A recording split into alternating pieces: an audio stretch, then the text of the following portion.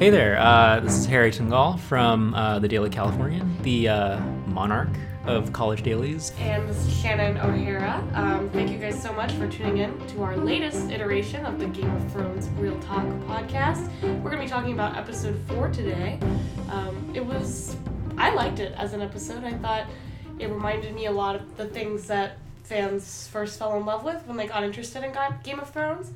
I don't know, what do you think? Yeah, I think it's... Okay, so it's kind of weird because we know that episode 5 is going to be Westerosi Pirates of the Caribbean. And it's going to be another huge battle comparable to The Long Night. So this is kind of more table setting. But as far as table setting goes, I thought it was pretty entertaining. Definitely a lot of things to talk about. I think for me, this episode kind of feels like a synecdoche for most of the season so far, in that it's I like a lot of the things in there in concept, but in execution, maybe not as much. So we can get into that a little bit more later. Yeah, sounds good. Yeah. So jumping right into our recap of this episode, Jon Snow honors those killed fighting the dead, and they are cremated in a mass funeral pyre. So this comes via David Nutter, the director of this episode, as well as many of the other non-battle episodes in the season. This is what he said to Collider about Dany's last words to Jorah. "I don't know what she said to him. We never talked about that. I wanted her to actually own that and have that be her one thing that she can say to Jorah that's hers and hers alone." So given that you're a resident Jorah fan, What do you think? If you could whisper anything into Jorah's ear? Oh my goodness! I know I'm putting you on the spot. Oh, that's such a tricky one. Maybe honestly, just I'm proud of you. You mean so much to me. I couldn't have done this without you. I would want her to say, not in a weird way, but I love you. But I know that Jorah would misinterpret that even on his deathbed, so she can't be saying that shit in front of him. Yeah, no. It's, all jokes aside, it was a pretty emotional opening scene. Yeah. And just seeing the thousands of funeral pyres that are there, in addition to seeing Sansa say goodbye to Theon, pinning the Winterfell, the Stark pin on him, and also seeing Jon, bury Lyanna Mormont, and Sam also saying goodbye to Ed. And we had Arya also say goodbye to Beric in the episode. And although their relationship wasn't a particularly close one, but that moment is still poetic for a lot of other reasons that got us very excited last week. Yeah. So, yeah, a really somber opening to this episode. But yeah, I think very fitting. Yeah, saying goodbye to characters gone, and probably the first round of many. Certainly within the context of this episode, too. But moving right along, at a feast, Daenerys Targaryen legitimizes Gendry as a Baratheon and makes him Lord of Storm's End. Daenerys honors Arya, but is uncomfortable at the acclaim given to Jon by the wildlings. And just to reiterate, as always, our plot summary comes right from Wikipedia. But I guess the thing that is kind of driving the conversation around Game of Thrones this week is a cup. Yeah. And we should probably talk about it. Yeah, there was, as you guys probably saw on the internet, a coffee cup that was left in the shot. We see it pictured in front of Daenerys on the table. Definitely looks a little out of place, though I admit I didn't notice it at all the first time we watched. Yeah. I mean, you have to be looking for it. Yeah, you really have to be on the hunt. And it is hilarious to me how many people that must have slipped by. Yeah. But yeah, no, you guys have eagle eyes. This comes from, this is an official statement by HBO. The latte that appeared in the episode was a mistake. Daenerys had ordered an herbal tea, which is pretty great. Pretty good sense of humor about it. Yeah, something I heard on the Clash of Kings podcast with David Chen and Joanna Robinson was just that, if you really put yourself in the perspective of someone on a shoot, on a set, and the minute that you get out of the shot, it's the modern world. Like, it's just so many things and so many people that it's pretty easy for things to kind of get lost in the shuffle. Yeah. And kind of in a similar boat, like the shot that we see is very often like they're sitting in a room surrounded by green screens, and it also to them looks very modern. So something like a coffee cup doesn't necessarily strike you as out of place, or you may think that it's not actually in the shot. So yeah, can't really blame them. And I'm honestly like I feel like this is a little bit the wrong thing to fixate on, but I'm honestly just amazed that movies get made at all. It's kind of a small miracle in and of itself, and it's like, you know what, it's fine.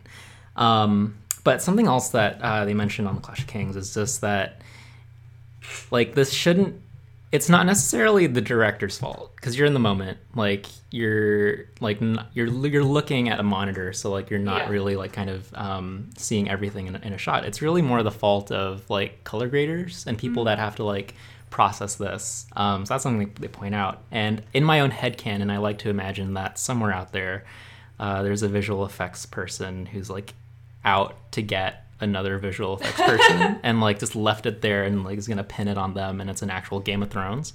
Yeah, could be. But that's my headcanon. I think that's a good one. But talking back about the episode again, I've been saying for weeks that I thought Gendry being a Baratheon would be something that's important and relevant and comes up again. But I'm wondering if it's even more important than just having him be sent to Storm's End. Maybe Dany intends to use Gendry against Jon somehow. Maybe she's aware of his relationship with Arya.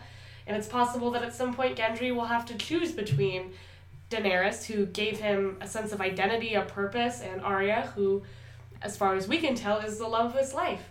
And that can be stressful for him, I'm sure, and stressful for us as fans to see what kind of role Gendry, who's such a nice, lovable character, might play in that inevitable conflict, we could say. And also, if Jon and Dany are both out of the picture before episode 6 ends, Gendry's claim to the throne might be something that comes up again, though I consider that a little bit less likely of a possibility. But yeah, my last suggestion is that maybe they were just trying to write him out. Maybe they're like, we're kind of bored of this character, so we're going to put him somewhere where he doesn't have to do anything that's relevant. Just the way they did the same thing with Tormund and Sam in this episode. So I don't know if it's so much of a stretch to think that they were trying to just write him out. Yeah, and I think it's kind of interesting to consider, because I think in the war against Cersei, Gendry's going to fight against Cersei no matter what. Right. It's really just a matter of where his loyalties lie. Exactly. Or more fittingly, who kind of uses him to their power the most. Right. So that'll be interesting to see play out. And yeah, awesome job for being like super 100% right that the Baratheon thing was going to come up again. And yeah, we can get to Tormund and Sam being written out once that comes. I hope they're not being written out. That definitely was the feeling, right? Yeah. Unless they're trying to make us think that they're writing them out so that when they show up at the very end, it's like cute and fun. To me, it feels like if this is really it for like Gendry, for Tormund, for Sam, for Gilly, Ghost, I don't know, it just felt really abrupt to me. And like, I understand that we only have like 2 episodes left. So I like to think, and I would be inclined to think, that it's just kind of a misdirect. Yeah, I would almost, if it is really them writing them out, I would have almost preferred that they did nothing and we just didn't see those characters show up. Yeah. Versus kind of, this aggressive, we're gonna go now, bye. Yeah, and like, I don't know, I think like, because the information of Jon's parentage, we'll get to that like soon, but I think it's gonna come out. Right. And I think when it does, there's gonna need to be someone more than Bran to kind of like valid. Yeah, like that's kind of their purpose. Like Sam, Gilly, Bran, like that's kind of their purpose in the show. And Bran isn't super verbose. So I think someone like Sam, someone like Gilly, and I really feel like they're not done yet. At least I hope they're not. I hope so. Yeah, I love those characters. I think they're so fun, and they add so much richness to the show, and kind of a world where everyone can sometimes be very serious and soldiery. They're a little more lighthearted in a way. Yeah, I agree. Yeah. So moving on. Oh, it's Gendry again. All right. Gendry proposes to Arya, but she declines. Jaime, Brienne, Tyrion, and Podrick play a drinking game, which results in Brienne leaving after Tyrion guesses she is a virgin. Jaime goes to Brienne's room and they have sex. Daenerys begs Jon not to tell anyone about his parentage, but he insists that he must tell Arya and Sansa. So, Gendry. yeah, my man doesn't know how to use a fork. To which I say, stick it with the pointy end. Clever of you. Yeah, pretty proud of that. So we've talked about Gendry enough. Jaime and Brienne and Tyrion it's a really big episode for them. And we approve of the Braimy. Okay, well, I guess that's their ship name, isn't it? I'm okay, yeah. We approve of Braimy. Any thoughts on that? I like the relationship. I think there are two characters that helped each other grow throughout the past 8 seasons. And I think that was definitely like mutually the two characters were contributing to that process. But that being said, you pulled a great quote that kind of exposes how their relationship in this scene in particular is also quite problematic and frustrating for fans. Yeah. So if you want to read that quote. Yeah, this is via Joanna Robinson from Vanity Fair in her recap of the episode. It reads, Jaime, meanwhile, is deploying an old fraternity trick against poor, defenseless, in this context, Brienne. Let's play a drinking game. It's just a game, not a cheap ruse to create a false sense of intimacy while plying you with alcohol to lower your defenses or anything. So, yeah, there is that issue of, like, consent with the drinking game that Jaime and Tyrion play with Brienne. So that kind of, again, like I said at kind of the beginning, I like the ideas that are in like this episode. I like the idea that Brienne and Jaime would like recognize, like would take their love for each other to kind of like a romantic place, which is like the next logical step. But just the way it's executed like this isn't super great. I completely agree with that. Worth noting that Joanna Robinson does like expand on that in the Clash of Kings, and she says like it's a little bit tricky because like in the scene, like Brienne is the one who's kind of like moving things forward, like in having sex with Jaime, but the alcohol does kind of like sully that. Yes, yeah. A little bit, yeah. Still, we do like we are pro Jaime and Brienne, but I don't know, it's just kind of. Yeah, we just wish that relationship was something that was handled more thoughtfully and with greater sensitivity to the world that we live in. That's not the world the characters live in. Yeah, a lot of folks are saying that like this episode kind of feels really indicative that it's written like by an all-male like writing like a writer's all-male writer's room. There's certain issues, and some of them we'll get into later, that the show is just very obtuse to. Yeah. And it shows. It's, I don't know, it's kind of puzzling that this didn't come up like at any point in like the ideation, but oh well. Do better. Do better. Do you want to take this next point, Shan? Sure thing. Daenerys wishes to storm King's Landing immediately, but Sansa says the surviving soldiers need to rest. Ultimately, they agree that Jon and Sir Davos will take the King's Road, while Daenerys and her fleet will sail to Dragonstone. Jaime chooses to remain in Winterfell. Afterward, Arya, Brian, and Sansa tell Jon about their mistrust in Daenerys, and Jon tells them of his true parentage. So we kind of laughed at this bit. It's so funny. I mean, you get to this big dramatic reveal of Jon going to Sansa and Arya, which is something that even if we realize is sort of unwise, we wanted it to happen. But we finally get to this moment, and Jon admits that he has a secret, and he makes them both swear that they never tell a soul. And then he looks at Bran and just goes, "You tell him." Like, smash cut. How much of a coward do you have to be? Yeah. I guess it's like Bran needs to get in a word, and it's like it's passing the mic. But yeah, no, it just felt really weird, like the way that kind of played out. Yes. Like an anticlimax kind of just cut to Bran sitting there. That being said, I maintain that I am a fan of Bran. I don't know how you maintain this at all. I really do think that it was like just getting saddled with writing Bran for that screenwriting class. Like, I was like, I empathize with you way more than I should. Yes, I agree, way more than you should. But yeah, so this scene kind of has a more significant payoff later on when Sansa tells Tyrion, but we can get to that later. Worth noting again, just the show kind of bumbling its way around like its characters. Yes. It's worth noting, like, in this like bit, Sansa talks to the Hound, and she basically thanks her rapist because she's Yes. like, everything that I've gone through like has made me stronger, and Yeah, that's she kind of goes- problematic. I mean, yeah, she says essentially, like, if it wasn't for men like Ramsay or Joffrey, that she would still be the same foolish little girl. And that's an awful line. Like, that's just an awful thing to include in the show. And I don't think the show can even pretend to justify that they know it's problematic and that they're acknowledging that maybe Sansa's perspective is one that's problematic and kind of a reflection of the trauma that she's gone through. I don't think that's what the show is going for. I think the show is just, quite frankly, obtuse. Yeah, like, I don't know if Sansa, the character, would necessarily say that. Exactly. It's, like you said, literally just the show kind of, like, showing its kind of, like, super, super, like, white maleness. Yes. Which is kind of disappointing. That we have to close out. I know, like, yeah. the last 3 episodes of the show. Especially kind of like with a character that we've all grown to love and admire and engage with so much. Yeah, and it's like Sansa is gone. Yeah, Sansa really has gone so far.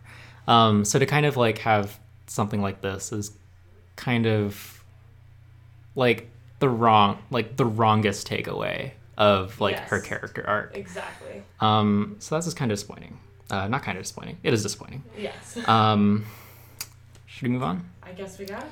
All right. So Bronn arrives to kill Jaime and Tyrion and accepts their offer of lordship of Highgarden in exchange for their lives.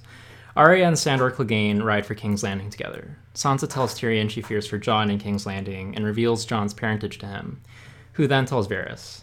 Tormund gathers the wildlings to return north of the Wall, and Jon sends ghosts with them. Jon bids farewell to Sam and impregnate Gilly.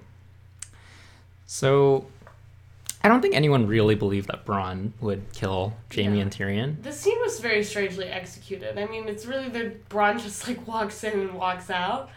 But I agree, yeah. We kind of anticipated that that's how that scene would go. I thought it was funny how immediately when that scene ended, we all turned to each other and we go, wait, yeah, who has been ruling Highgarden for the past couple of seasons since the Tyrells vacated? I want to say it's Olenna's ghost. If any ghost could, it would be Olenna's ghost. Like, I just really want to imagine Bronn kind of chilling in Highgarden, and then, like, a door slams. He's like, oh, God. Yeah. And then Olenna kind of, like, materializes, and she's like, I want you to know it was me. But yeah, that was... Yeah, I didn't like the way that scene was necessarily blocked. I thought it could have made to feel more natural. Versus just something that was... Maybe it was also the timing of when in the episode it occurred, but something about it just felt very intrusive. Yeah. You know what I mean? Yeah. And I don't know, when... Okay, so you have Bronn pointing the crossbow at Tyrion and Jaime, like his hands on the trigger, like his fingers on trigger. And, like, he does shoot an arrow, but I don't know, it's just kind of like that tension doesn't really work because we know that... We pretty much know that Bronn's not going to do it. Exactly, like, yeah. The minute that Qyburn gave him the crossbow, it was kind of like, I really don't think this is going to happen. Yeah, like, the scene just lacks a lot of the suspense that they're trying to force upon you, when I feel like the showrunner should know by now that we know the characters well enough to know what they will and won't do, especially a character like Bronn, who is arguably one of the less complex characters on the show. Yeah. I mean, I hope we see better from Bronn, because I do like Bronn on the show. I like Bronn, yeah. So here's to hoping that it does something a little bit more substantial. Speaking of being a substantial presence on the show, Arya heads out with the Hound. Yeah. And she says that she may not come back, which is very troubling. So we think that she might try to kill Cersei. Our predictions kind of diverge a bit, but I was talking about it with a friend, Human, and we were talking, and it kind of got to the point of, okay, well, what if Arya tries to kill Cersei, but then she gets killed by the Mountain, and then that's what starts Clegane Bowl. Not the best way to start Clegane Bowl through But- killing Arya, because we don't want that to happen. We don't, yeah. I mean, and also, I'm never gonna, sit here and be like, yeah, let's kill another female character to, further Yeah. this, long-awaited, character arc for this male character. That being said, I do think, this Arya's not gonna make it. And I do think that somewhere along the way she's gonna die, and whether or not that's the impetus for the Hound to go after the Mountain. Even though we do already know that the Hound would want to do that anyway. Yeah.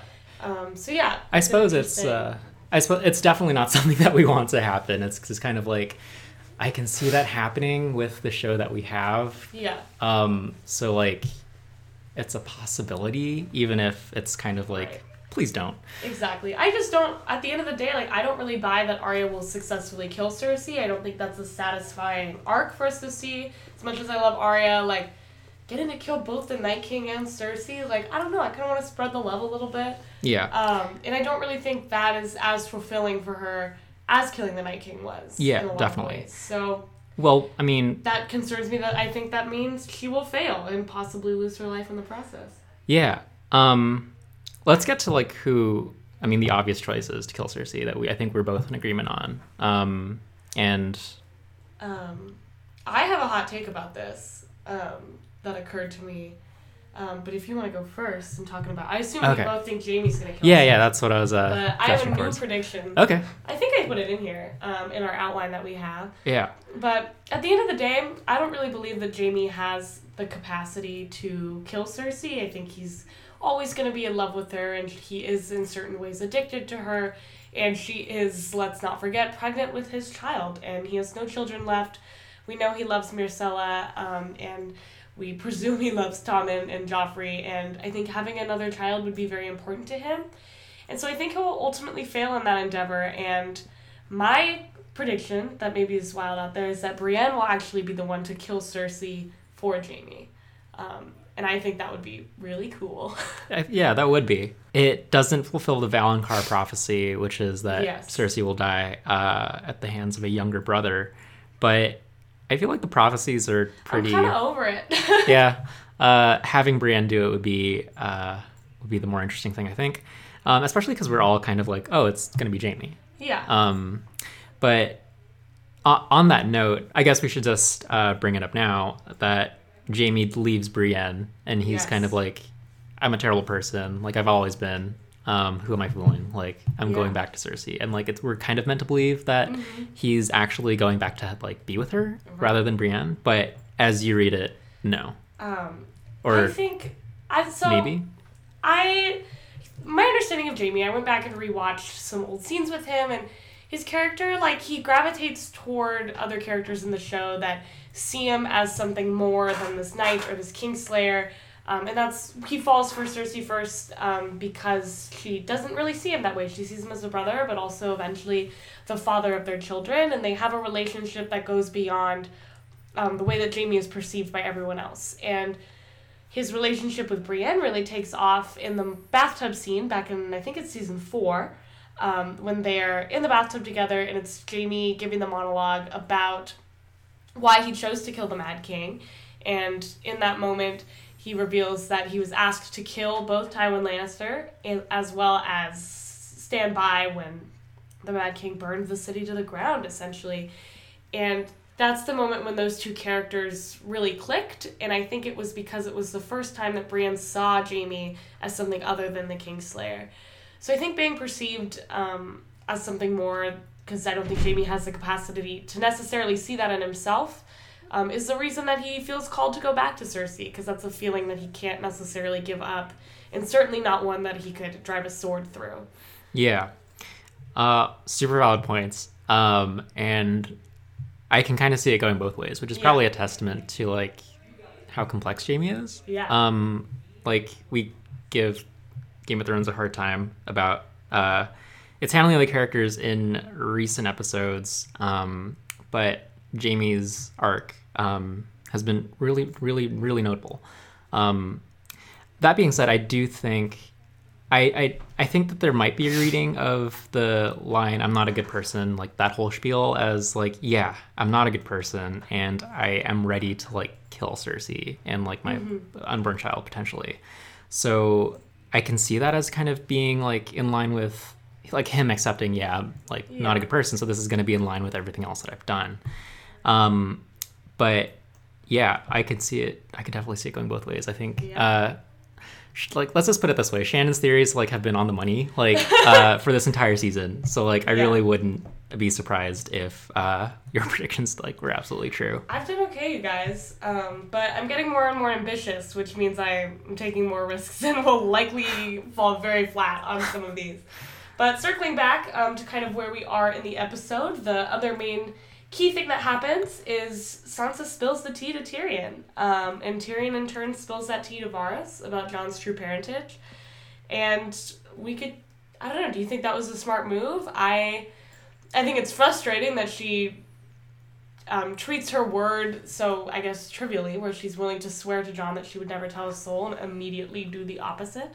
I think it just kind of exposes that we shouldn't trust Sansa all the time. And while I am still kind of on the fence about whether or not I think it was a good decision, I think if you're Sansa and you have a certain objective, then that was probably the smart thing to do, but it may end up getting her brother killed.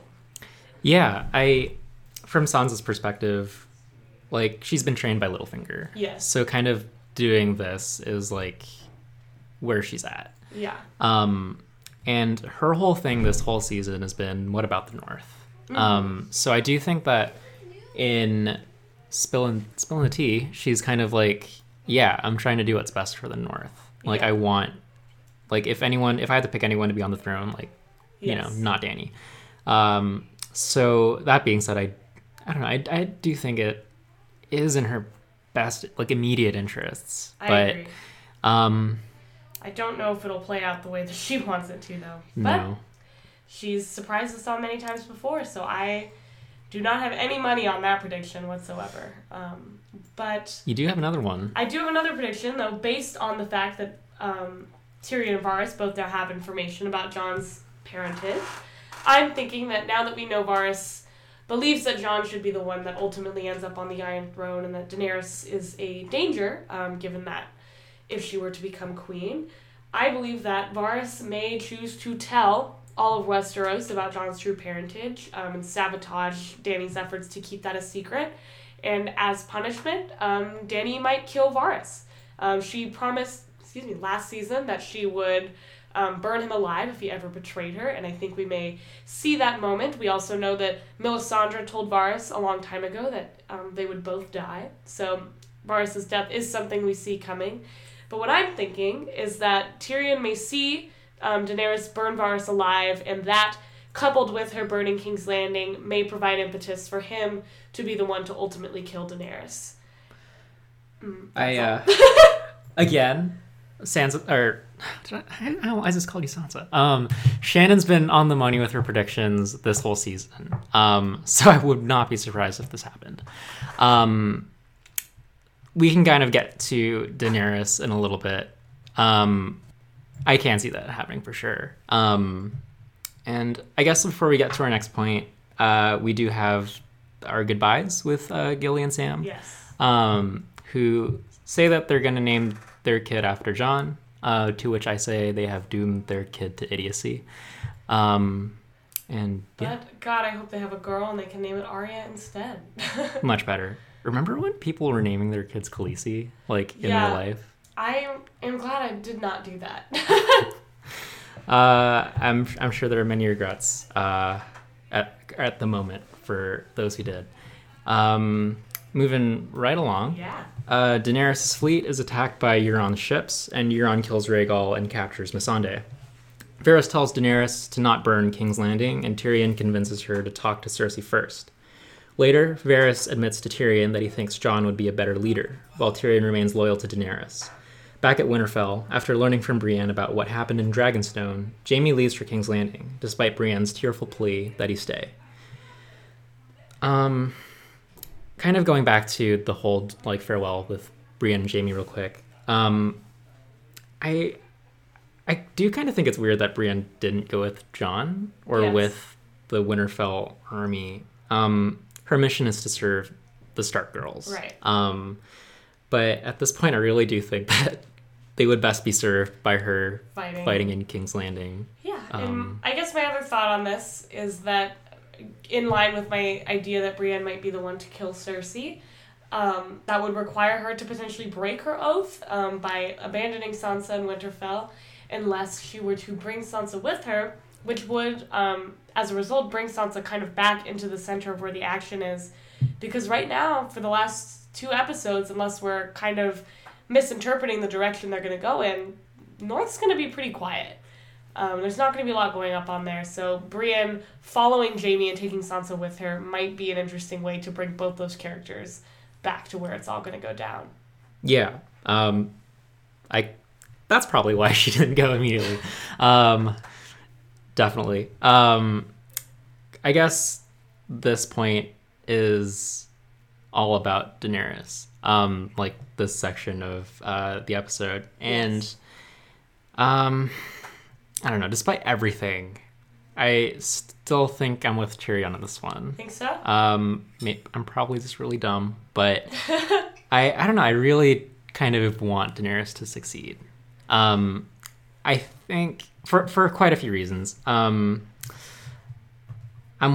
Initially I was wondering if Tyrion's kind of earnestness and like maybe like sincerity or kind of like, I don't know, maybe even like naiveness, like about Dany's essential goodness. Maybe that comes from something that Bran told him. There was that moment in episode 2 when like he and Bran have this conversation. Maybe Bran told him something that he saw that makes Tyrion believe that Dany's that it's going to work out for Dany. Yeah. That Dany isn't going to become the Mad Queen, as many people are saying. And I don't know, I just feel like it's a self-fulfilling prophecy if everyone around Dany is telling her that she's the Mad Queen without doing anything to kind of bring out the best in her. Right. We knew that as a Targaryen, like we kind of always knew that like there is this side of her that's ruthless, that will do like kind of anything that she needs to achieve the Iron Throne. But it really kind of goes back to like what Jorah said, like that she is deep down like of gentle heart. Yeah. So I still think that Dany still got that within her. And I don't know, I just kind of wish that people would kind of recognize that Tyrion has a point, that it's like, we're her advisors, like, let's advise her. And because it's kind of, I know I'm talking for a bit, but like I get the rationale behind the whole Mad Queen thing. Yeah.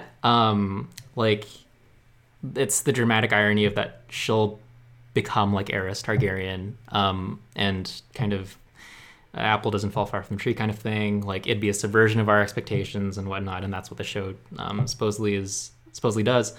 But to that point, I just kind of feel like Dany already is the subversion that was set up. Like her, Jon, who we thought was a bastard, Tyrion, are like the unconventional like heroes that like the story set up. So if Dany subverts the subversion, like I feel like that's one level of abstraction that doesn't feel right to me as like a story. This might just be the show returning Dany to like her underdog roots. Like I don't remember like if I heard this somewhere or not, but like her army's gone. Like she's kind of at the same place that she was at like back when we started. So maybe this is the show going full circle and we're all reading it wrong.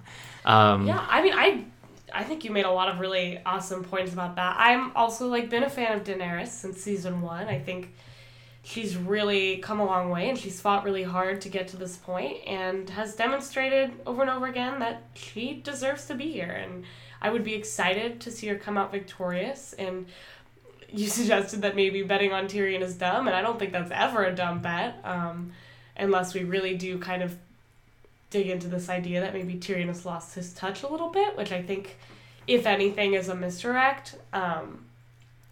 So yeah, I don't think you are potentially very far off with this. It doesn't align so much with what I'm predicting, but maybe that's a good thing. I don't know how much I like my own prediction, but I hadn't considered the idea of the role his conversation with Bran had in that. But no, yeah, it's definitely an interesting... I truly don't know where they're going to go with these next 2 episodes. I mean, given how well the show has handled Bran so far, which is not well at all, who knows if that conversation is going to lead to anything. Literally, yeah. But I don't know. That's just where I'm at. I want Dany to succeed. Yeah. So I'm holding out hope. Anything else you want to say about kind of where Dany's at? I don't think so, no. Cool. Yeah, we do see some other bummer moments in here with Missandei getting captured and everyone winding up on the beach. One thing I feel quite solemn to point out is we do see Varys's legs in this moment when he washes ashore and he is choking on water, which suggests to some that maybe he can't breathe underwater, as I have suggested repeatedly in my merman theory. I am holding out for a concrete statement from Varys that he is in fact a human, but this did seem to be a damning moment for my theory. I don't know. I feel like with 2 more episodes, that's 3 hours of television left. There's plenty of time for some better shred of evidence that Varys is I'm holding out, you guys. Don't worry. I'll stay strong for you, but this was definitely a very sad, heartbreaking moment on the beach for me. What if it was an act? I mean, that's a possibility, isn't it? It could be an act. It's... Varys is very clever. The fact of mermaid existence would be a world-shattering revelation that it doesn't need in light of the Jon parentage reveal. So maybe Varys is just playing the cards right. So if we have nothing else, should we move on? Yeah, I guess the only other thing worth bringing up is our dear friend Caroline Smith, who also, for Daily Californian writer, mentions that Grey Worm does end up on a beach in this scene. Just not with the woman beside him, which is a very heartbreaking thing to think about. Yeah, Caroline's a downer. Why do we like this show, Shannon? But now I think we can move on. Cool. Now that I've killed the mood. So, Euron reports his success to Cersei, who reveals that she is pregnant but lies to Euron by telling him he is the father. She orders the gates of the Red Keep to remain open, making the citizens hostages to deter an all-out assault on the city. Yeah, so we don't have too many... our 2 bullet points on the show notes are... Yeah, the folks of King's Landing are toast. And my note, which is those catapulting arrows, which the showrunners are referring to as scorpions, they're pretty dank. Like, I really think those are a cool weapon, and I'm excited to see them play out in this big battle that is supposedly episode 5. They really are. Worth noting, I think we skipped over the fact that Rhaegal is dead. Yes. And, yeah, taken out by these new massive scorpions that Qyburn has made. I think, to me, the importance of the fact that Rhaegal is dead is to imply that between Jon and Dany, only one will be left. There's only one dragon left to ride. So there is that question of which one will make it out. Yeah. In that vein, Rhaegal is named after Jon's father. Yes. So what could that say about Jon's probability of surviving? Not looking good. Rip Rhaegal. I mean... That's a load off of the animation budget shoulders, right? Yeah. So Daenerys, Tyrion, Varys, Grey Worm, and Drogon arrive at the walls of King's Landing. Cersei and Daenerys demand each other's surrender, with Cersei threatening to kill Missandei. Tyrion attempts to appeal to Cersei's humanity and asks her to surrender for the sake of her child, but Cersei refuses and instead orders Gregor Clegane to behead Missandei. So it's kind of a dark point, but I maintain that with Tyrion and Qyburn's parlay, there's a talk to the hand joke in there somewhere. Yeah. Not my We'll let you be the ones to make it. But not my words. But yeah, the point here is that the show this episode ends with Missandei's death, which we don't really like. There's a lot not to like about it. We have a quote from Anna Donahue of IndieWire, and it reads, "To have the sole woman of color in the series captured under absurd circumstances that are never explained and then shackled and paraded around a predominantly white crowd for inevitable execution is a degree of tone deaf that cannot be fathomed, especially after the fur when HBO announced Confederate 2 years ago, an alternate an alternate reality drama from Game of Thrones showrunner David Benioff and D.B. Weiss, where slavery still exists. Crack open the writer's room, guys, and let some of the male pails and stale air out. Yeah, and this really goes to what we've been saying about this episode as a whole.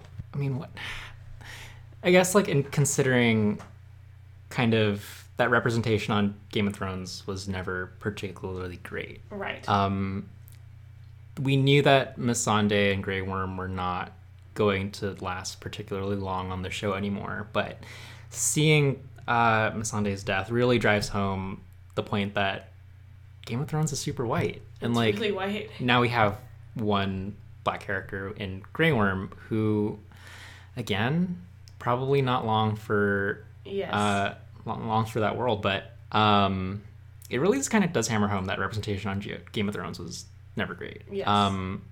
Last week, there was a lot of talk of the Dothraki being killed by the White Walkers, and just the optics of that isn't really what the show should be going for. Right. And it's really kind of, as we've said, like kind of astounding that things like this kind of fly over the heads of the writers' room, the collective writers' room. Asian representation pretty much died with the Sand Snakes. And like, this is something that we knew, right.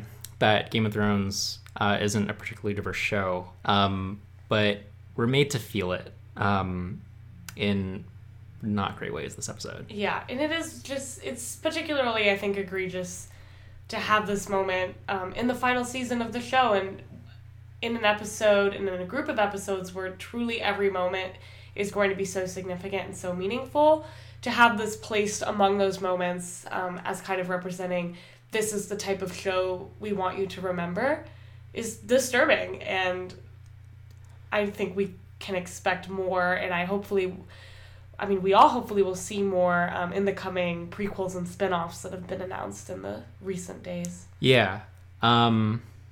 That being said, I don't know if this is something that David Benioff and D.B. Weiss are, like, super, like, no, I agree. Like, receptive to. Like, when you read that line of, like, the show that they were going to do, Confederate. Yes. I was like, what? But, yeah, so I don't really have anything good to say about this point. No, it really is just not the way I would have wanted this episode to end. Yeah. And just the way that the narrative works, in that Missandei's death is like a catalyst for Daenerys. Right. Like, the death of half of your black representation on the show is like to motivate a white character who already had no shortage of motivation. Yeah. Not great. That being said, should we talk about what we think is going to happen next episode? Yeah, I guess so. So it sounds like we have a big battle on the horizon. I'm sure a lot of ship fighting will be involved, though we've seen that most of Daenerys' fleet is kind of out of the picture. We'll see the arrival of Jon and the troops on foot. And we may potentially see the burning of King's Landing via Drogon.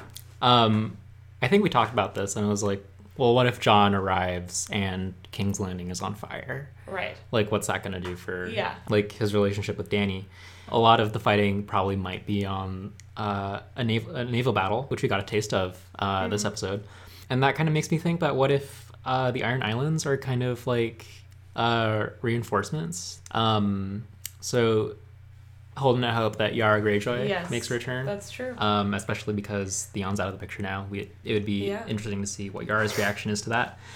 And despite all the problems, this is still a show that we've been following for quite a while now. Yeah. So we're still pretty invested. Right. And I guess to end on my one final prediction is, if you boil the show down to two conflicts, one being Jon and Dany versus Cersei, and Jon versus Dany, kind of having those two conflicts, I suspect that one will be resolved by the end of episode 5, implying either the death of Cersei, or really the death of either Jon, Dany, or Cersei will take place before the end of this episode, because I think going into episode 6 with both of those still on the table is impractical. Yeah.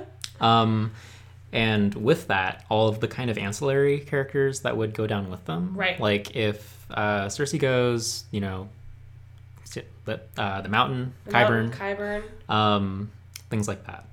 So who knows? But we'll be here. We'll be here, and on Sunday we will be huddled in front of a screen, just like you guys. Very excited to see how the show kicks off its penultimate episode. Wow. 2 more episodes of Game of Thrones. Hopefully they're good.